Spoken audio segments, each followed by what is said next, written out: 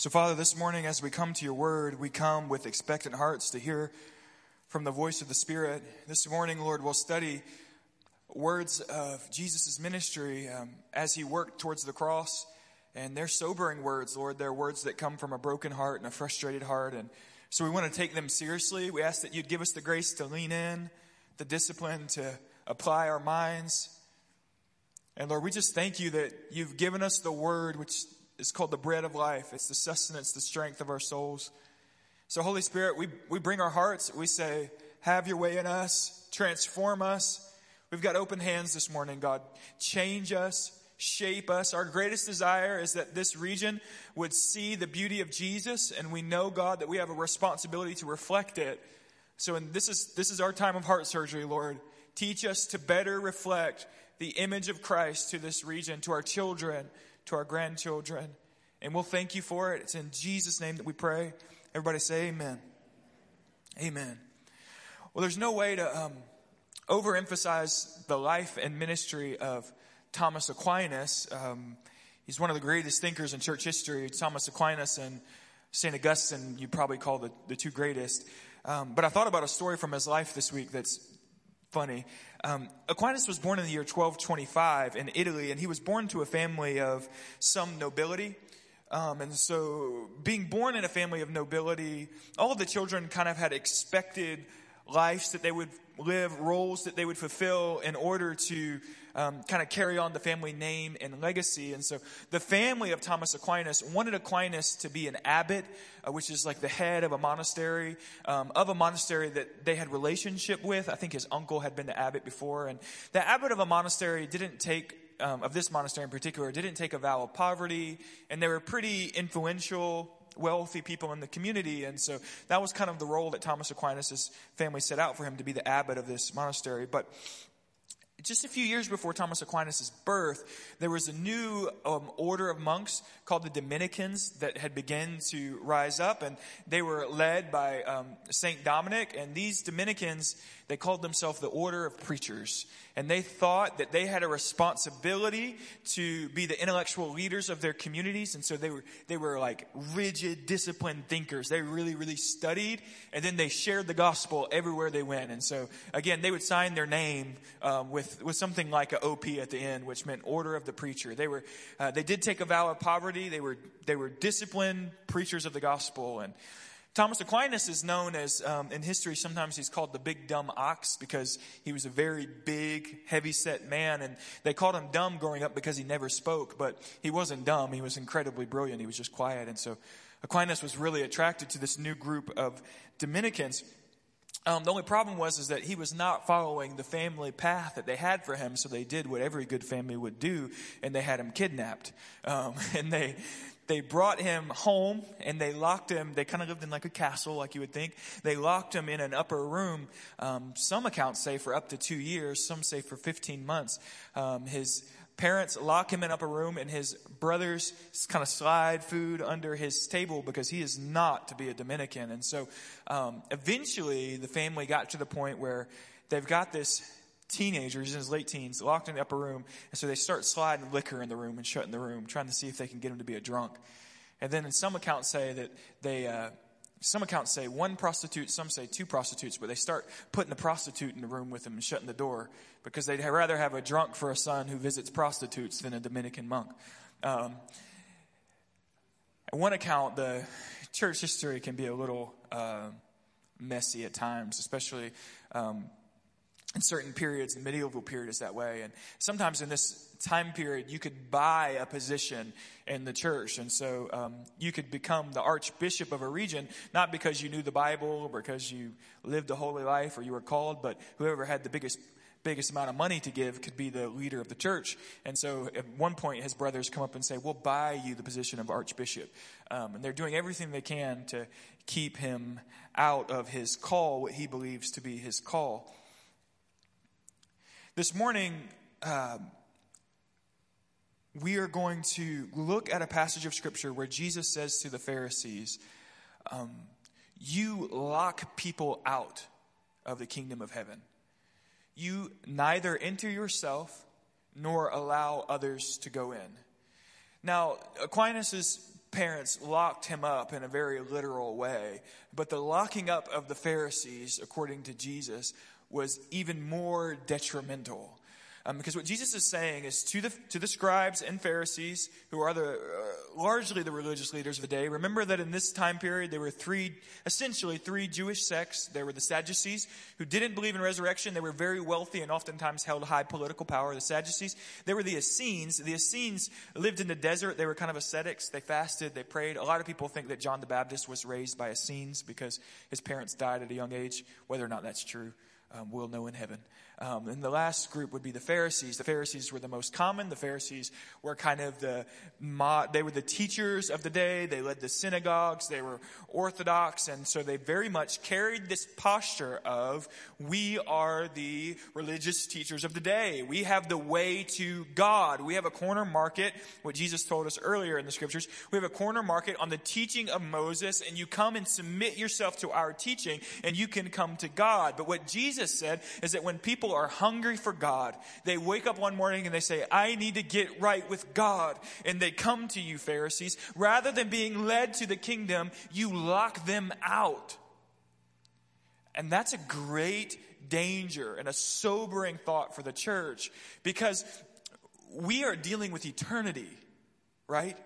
So what we teach and the way we lead people, we are either leading them to Jesus and to salvation and to eternal life, or through false, sloppy, bad doctrine, we can actually tangle people up and lock them out of the kingdom of heaven. We may look like a church, dress like a church, talk like a church, but if the gospel and the clear communication of the gospel is not at the heart of what we do, we will never lead people to the kingdom. We'll only lead people to think that they know the kingdom, when in reality they're locked up in Thomas Aquinas' castle. Very sobering word, and it's something we need to take seriously this morning. And so let's read from Matthew chapter 23. Our sole verse this morning is verse 13. But woe to you, scribes and Pharisees, hypocrites! You shut the kingdom of heaven in people's faces, for you neither enter yourselves nor allow those who would enter to go in. But woe to you, scribes and Pharisees, hypocrites! You shut the kingdom of heaven in people's faces, for you neither enter yourselves nor allow those who would enter to go in. Now, let's take a brief moment just to revisit our context for those of you who may have missed last week. You might want to jump online and catch it, because it'll set the pace for where we're going. In Matthew chapter 22, Jesus is repetitively confronted by the Pharisees. They're asking him questions, hoping to entangle him in his words so that they can bring him to the Roman government to have him murdered. And so, multiple occasions, the Pharisees try to entangle Jesus in his words. They're not able to stump Jesus. So at the end of the exchange, Jesus asked the Pharisees a theological question. Whose son will the Messiah be? And they say, of course, the Messiah will be the son of David. And Jesus says, well, how then is it that Jesus says, or that David says, the Lord says to my Lord? And Jesus says, so which is it? Is the Messiah to be David's son, or is the Messiah to be David's Lord? The obvious question is that Messiah is biologically a son of David and biologically the son of God. But the Pharisees don't know that answer, and so they scratch their head. Immediately from that conversation, we slide into these woes, where Jesus is rebuking the men who have just persecuted him for an entire chapter. And so that's where we find ourselves in Matthew chapter 23. A.T. Robertson calls this section Jesus' thunderbolt of wrath. And so he's frustrated with the persecution that he's receiving, but we'll find this morning that he's also frustrated with the Pharisees because they claim to lead people to God, but rather than leading people to God, they bind them up in false religion, hypocrisy, shallow, fake spirituality. And that is we're seeing in Jesus not an off-the-cuff response. This isn't from Jesus a kind of nice pat-you-on-the-back conversation. We're finding in this conversation the frustration of God towards hypocritical religion.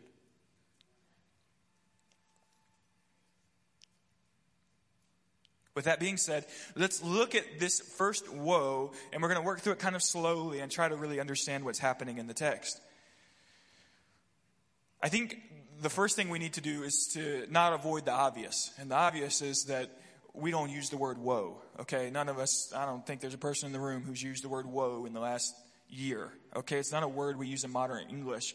And so it's easy to slide by it as if we understand the context and not stop and recognize that it's not a word we commonly use. The prophets use the word woe. Jesus uses the word woe. Angelic beings use the term woe. And so consider with me Revelation chapter 8, verse 13. This is John, obviously. He says, "Then I looked and I heard an angel crying with a loud voice as it flew directly overhead. Woe, woe, woe to those who dwell on the earth at the blast of the other trumpets that the three angels are about to blow." So here we see an angelic being, the being like an eagle flying over the earth. And John hears the being say, "Woe, woe, woe to you people on the earth, for the third trumpet is ready to blow." Look with me at Hosea chapter 7, verse 13. The prophet Hosea says, "Woe to them, for they have strayed from me," speaking on behalf of Yahweh. "Destruction to them, for they have rebelled against me. I would redeem them, but they speak lies against me. Woe to them, they've strayed from me, destruction to them." And so a woe, biblically speaking, is not just communicating a sense of grief or frustration concerning the acts of the party that's being accused, but it's also a clear pronunciation of coming judgment. A woe is saying, "Woe to you. You about to get what's coming to you. Woe to you. I would not want to be you when God settles this matter." And so that the end of our woes that we'll study, these 7 woes, Jesus will say to the Pharisees, there's a day coming when your house will be left desolate. And there's a pronunciation of judgment. The temple will be destroyed. And we know that took place in the year AD 70. So 7 times, Jesus says very soberly to the scribes and Pharisees, "Woe to you. I would not want to be you when God's judgment comes." It's coming quickly. 7 times with sobriety and frustration in his heart, Jesus says, you are going to get what's coming your way. Woe to you, scribes. Woe to you, Pharisees and hypocrites. Jesus is the only person in the New Testament to use the term hypocrite. And you remember that the term hypocrite originally was used for an actor in a Greek drama. And those actors would use multiple masks and play multiple parts. And so they pick up one mask to play a part, they put it down and pick up another mask to play a part. And so when Jesus calls them hypocrites, he's calling them two-faced. Woe to you, scribes and Pharisees, you're two-faced, you're actors. There's also something lying under it. Why do these actors act in Greek drama? For the crowd, right? They put on a display of their great artistry and gifting and talent and acting because they're looking to entertain the people and receive applause. And so Jesus is very much saying, not only are you two-faced, but all you live for is the applause of the people. You're driven by ego. All you want to hear is an attaboy. You desire to look spiritual, not because you actually want to know God, but because you crave the applause of people. D.L. Moody said this, "If I take care of my character, my reputation will take care of itself." And Warren Wiersbe pointed out that the Pharisees had that little maxim flipped totally around. They were not concerned with character and personal knowledge of God. They were totally concerned with reputation. Now, let me say this to you. I know you know this, but let's just say this one more time. The day that you are put in the grave, what will matter most is not what strangers thought about you. What will matter most is not what the crowds thought about you. What will matter is what your spouse thought about you, what your children thought about you, what your closest friends thought about you. Become concerned with your personal character. I don't want, when they lay me in the grave, for crowds to say, "Oh, he was a great spiritual man." I want to hear my babies. I want my babies to say, "He was a wonderful dad who loved us well, served his wife, loved his wife until the day that he died." That's what it means to be concerned with your character and not concerned with your reputation. And if we get that maxim wrong, our entire spirituality becomes totally perverted and disgusting in the eyes of Jesus. I want you to hear the disgust of Jesus in this moment. So he says, "Woe to you, you're going to get what's coming your way, scribes and Pharisees, for you are hypocrites." And now let's take the next first couple moments looking at what he's really condemning in this particular woe. "You shut up the kingdom of heaven. You shut up the kingdom of heaven. Now, you know that in the gospel narratives, there are oftentimes parallel passages. Passages where one gospel writer is telling a story that another gospel writer told, and the two stories are parallel. And so, for instance, in Luke chapter 11, we find a parallel scripture where Jesus says, "Woe to you, for you have taken away the key of knowledge. You did not enter yourselves, and you hindered those who were entering." This rebuke is very much about the doctrine of the Pharisees. Doctrinally speaking, what they teach locks people out of the kingdom of heaven. Now, this should cause our minds to reflect upon James chapter 3, verse 1, which says this: "Not many of you should become teachers, my brothers, because you know that we who teach will be judged more strictly." So Jesus is saying to the Pharisees, you have taken on the role of a teacher, and you have taught inappropriately with shallow and shoddy doctrine, self-serving, and now your judgment will be even more severe because you taught wrongly. You shepherded people. You brought people under your teaching, and you perverted their lives rather than bringing them to the kingdom. And so we are reminded of the great sobriety of what it means to be a church who holds to clear biblical doctrine. Doctrine matters. What we teach matters.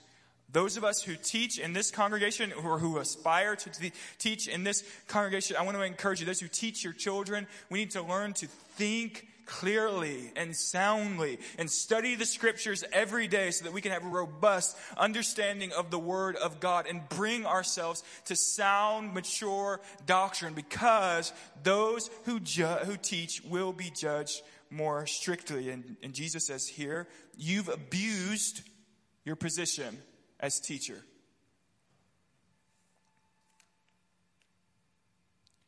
Now, there are a couple of things that are happening in their teaching that I want to talk about for a moment as we begin to wind down. Clearly, the Pharisees are leading people away from Jesus totally. Right? They're denying Jesus. They're doing everything they can to persecute Jesus, to have Jesus murdered. That's not totally true. It's important to remember that Nicodemus was a Pharisee who would be one of the ones to prepare Jesus' body. Joseph of Arimathea was a Pharisee who got a tomb for Jesus. So there were Pharisees who accepted and received Jesus, but the vast majority were doing everything they could to get him to sit down and shut up. They were rejecting Jesus. Now, what we would say is, in our society, no one's denying Jesus. No one's telling Jesus to sit down and shut up. Everyone has a good respect for the person of Jesus. And what I want to say is that we need to be very careful that we are presenting the historical, accurate representation of who Jesus is. So, for instance, my kids watch these stinking family blogs on YouTube. You know what I'm talking about? Like a family they go to the beach and they film themselves, and for some reason my kids think that's entertaining. I have no idea why. Like, if you would have filmed yourself opening gifts 10 years ago, you'd be a millionaire, and it boggles my mind. I don't know why kids like it. And so she's watching this, my 7-year-old is watching this family, and I watched enough to realize that the family was Mormon. And I said to my daughter, that's probably not a family we want to watch all the time because they don't love Jesus, baby. And she says, Daddy, but they do love Jesus. They say Jesus. And look, there's a picture of Jesus on their wall. And now I'm in this theological discussion with a 7-year-old. You can imagine how that's going. And I'm trying to explain to my daughter, just because you use the name Jesus or present an icon that causes people to remember him doesn't mean you're talking about Jesus.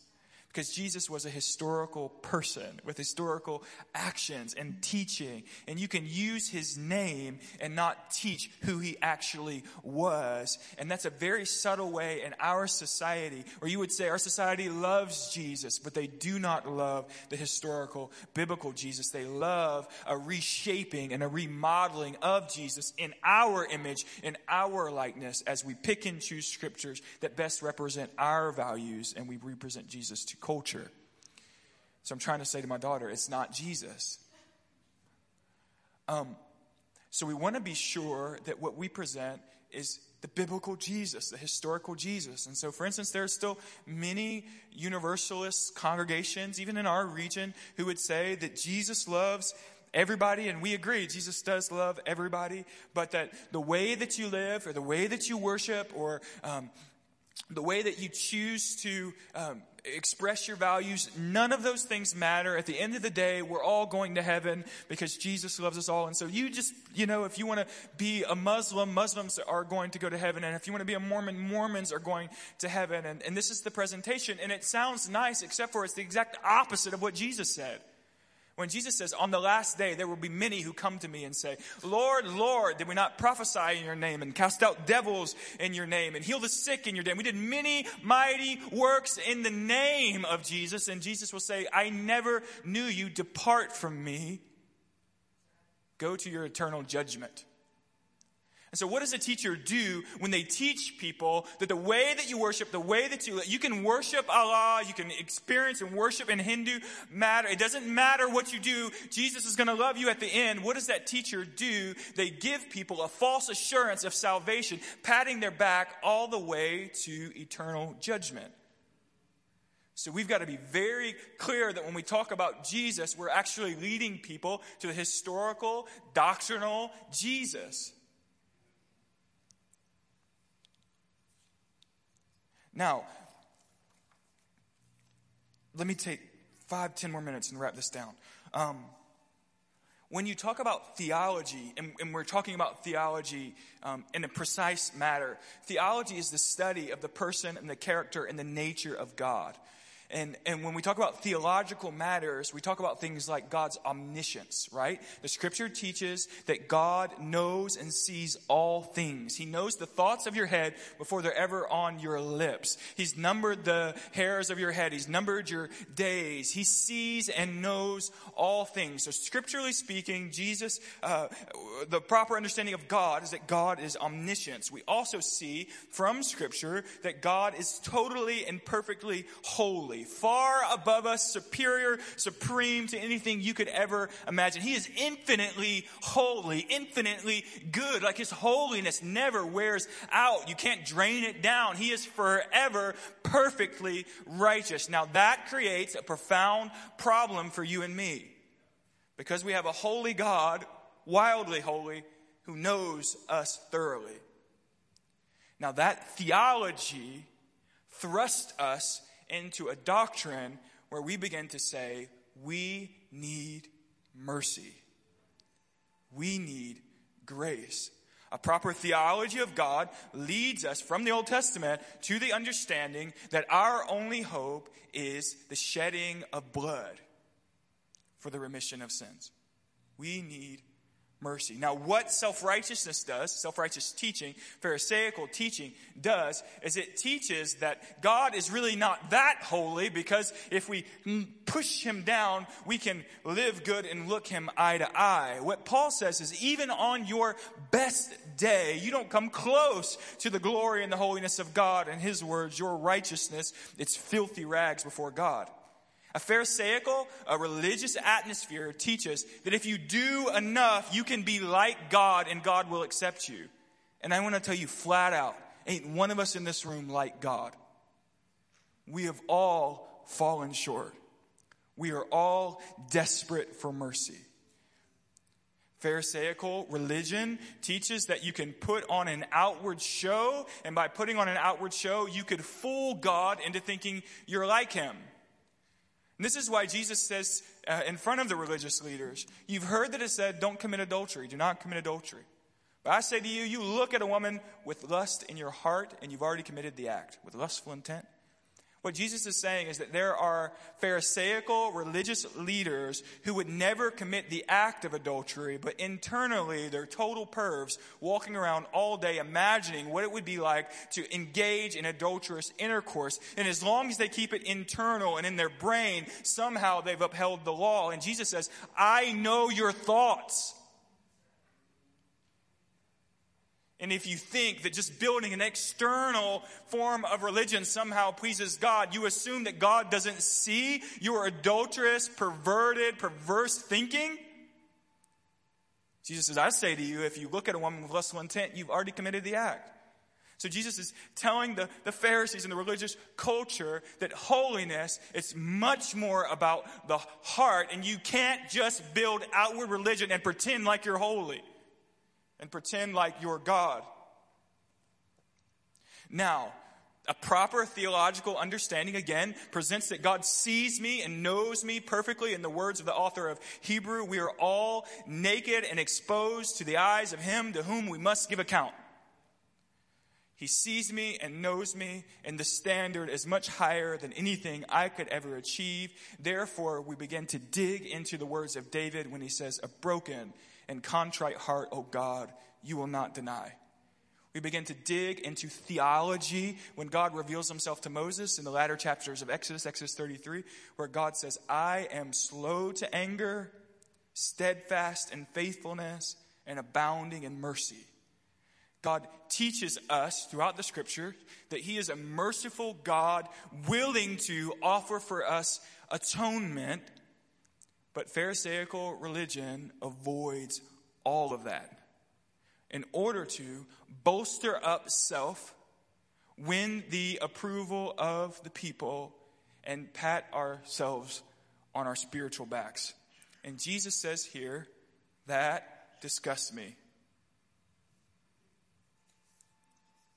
With all of that in mind, I want to wrap up by just saying a few things here. You and I need to be very, very clear concerning the life that we have in Christ. When your coworker says, "Man, you've got a great marriage. What are you guys doing different?" The answer is not to slide them 5 ways to have a better marriage. The answer is Jesus radically transformed who we were. We too were selfish, and we too were adulterous. We too had evil thoughts, but Jesus changed my life. He birthed something new in me, and everything good for my life. My healthy marriage is not a product of the fact that I'm better at marriage than you. My healthy marriage is a product by God of the work of the Holy Spirit in my life because of the cross of Jesus. And if we miss that, we miss everything.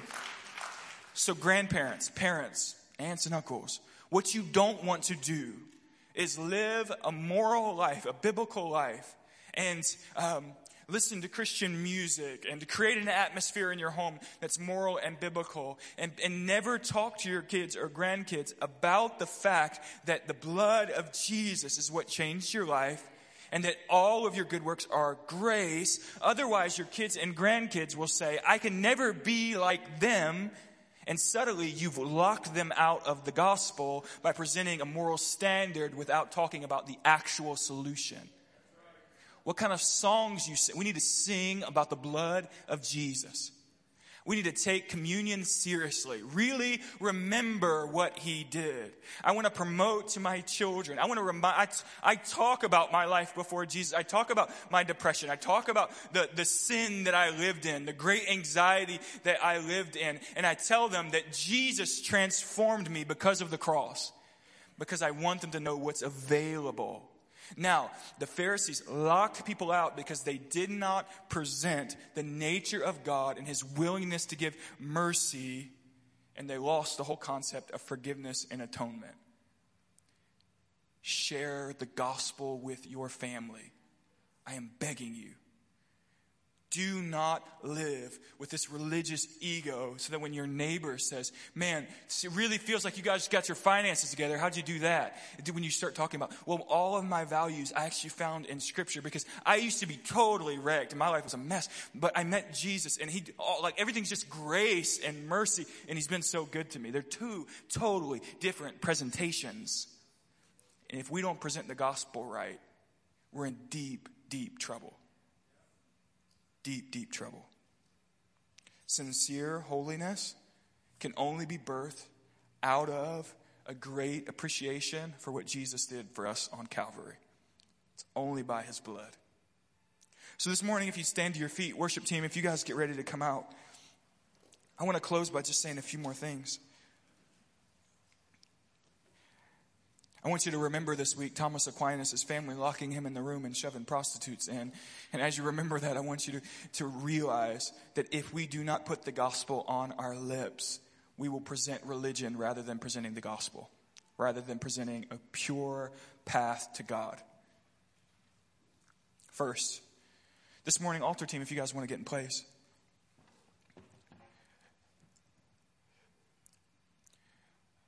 If you would not consider yourself a Christian, if you've never known Jesus, I want to say to you this morning that your eternal salvation has nothing to do with what you did last week, has nothing to do with what you did last night. Your knowing and having rich, abundant life has absolutely nothing to do with your mistakes. It has everything to do with what you do with Jesus today. It has everything to do with what you do this morning. Will you come to him and confess him as Lord? And in that confession, you can be sure that all of your mistakes and all of your guilt and all of your immoral living becomes totally clean and pure in the eyes of God. Not because you actually lived a pure life, but because Jesus lived a pure life for you. And scripturally speaking, every one of us deserve punishment.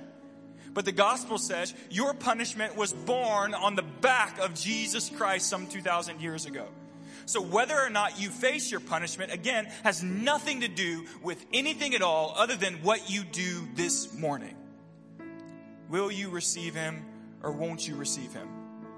So this morning, the altars are open. I want to ask you if you need to give your life to Jesus, if you'd come down and let us pray for you. You can be sure today that salvation is yours, that heaven is your home. And so as of right now, the altars are open. Second, there are a couple words that came forward this morning that today was the day that the Holy Spirit was going to break off some things from some of us, that we were going to be set free from some depression and anxiety and sorrow, that the Spirit was here to break some things off of you. There was a word that some of us have been struggling with sleep, waking up in the middle of the night with spiritual warfare, demonic dreams. We want to pray today that God would set you free from that. If you have a thyroid issue, if there's an issue you're having with your toe, that was one thing. Someone might be having a toe issue. We believe God's here to heal that as well. So the altars are open. Seth, lead us in worship just for a moment. Church, let's worship. And if you need ministry, please come. If you need to give your life to Jesus, don't wait another day. Today's the day of salvation.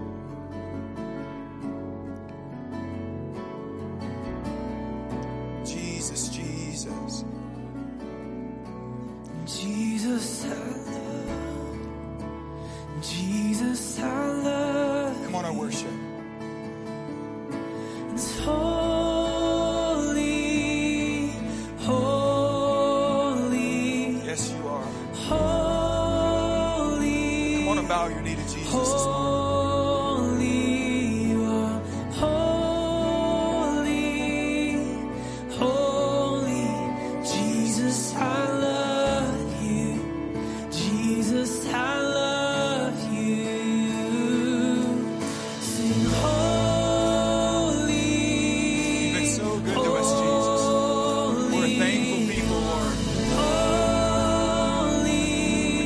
Freely that your blood is our only hope. That you're the satisfaction of our deepest desires. That you're beautiful in all your ways. Jesus, I love you. You're the hope of the nations. Jesus, I love you. Come on, worship for one more minute. Sing it. Holy, holy. You are holy.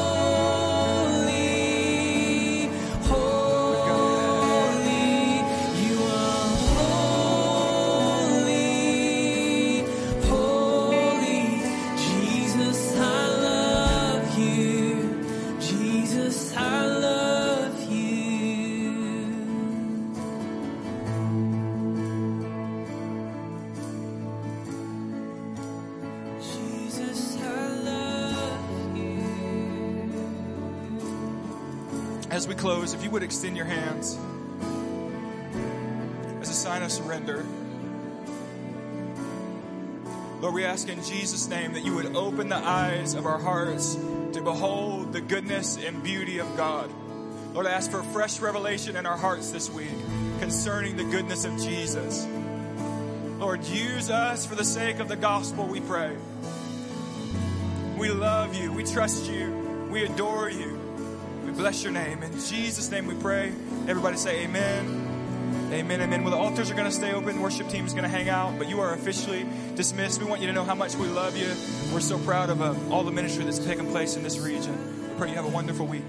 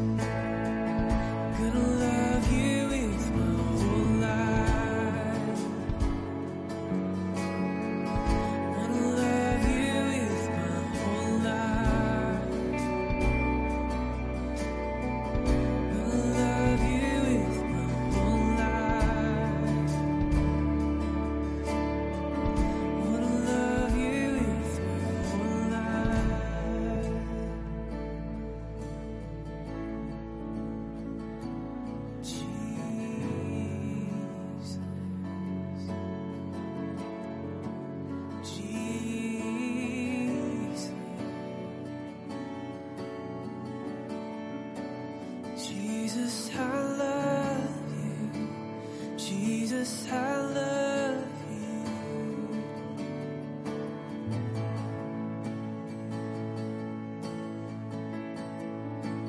Jesus, I love you. Better than life. Jesus, I love you.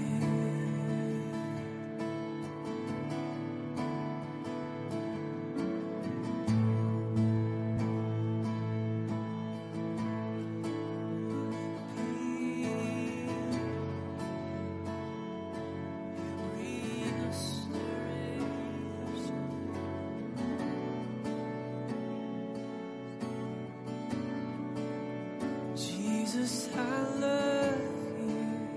Jesus, I love you.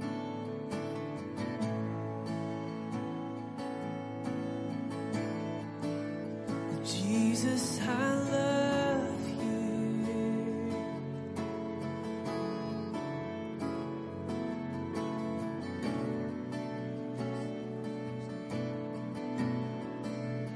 Jesus, I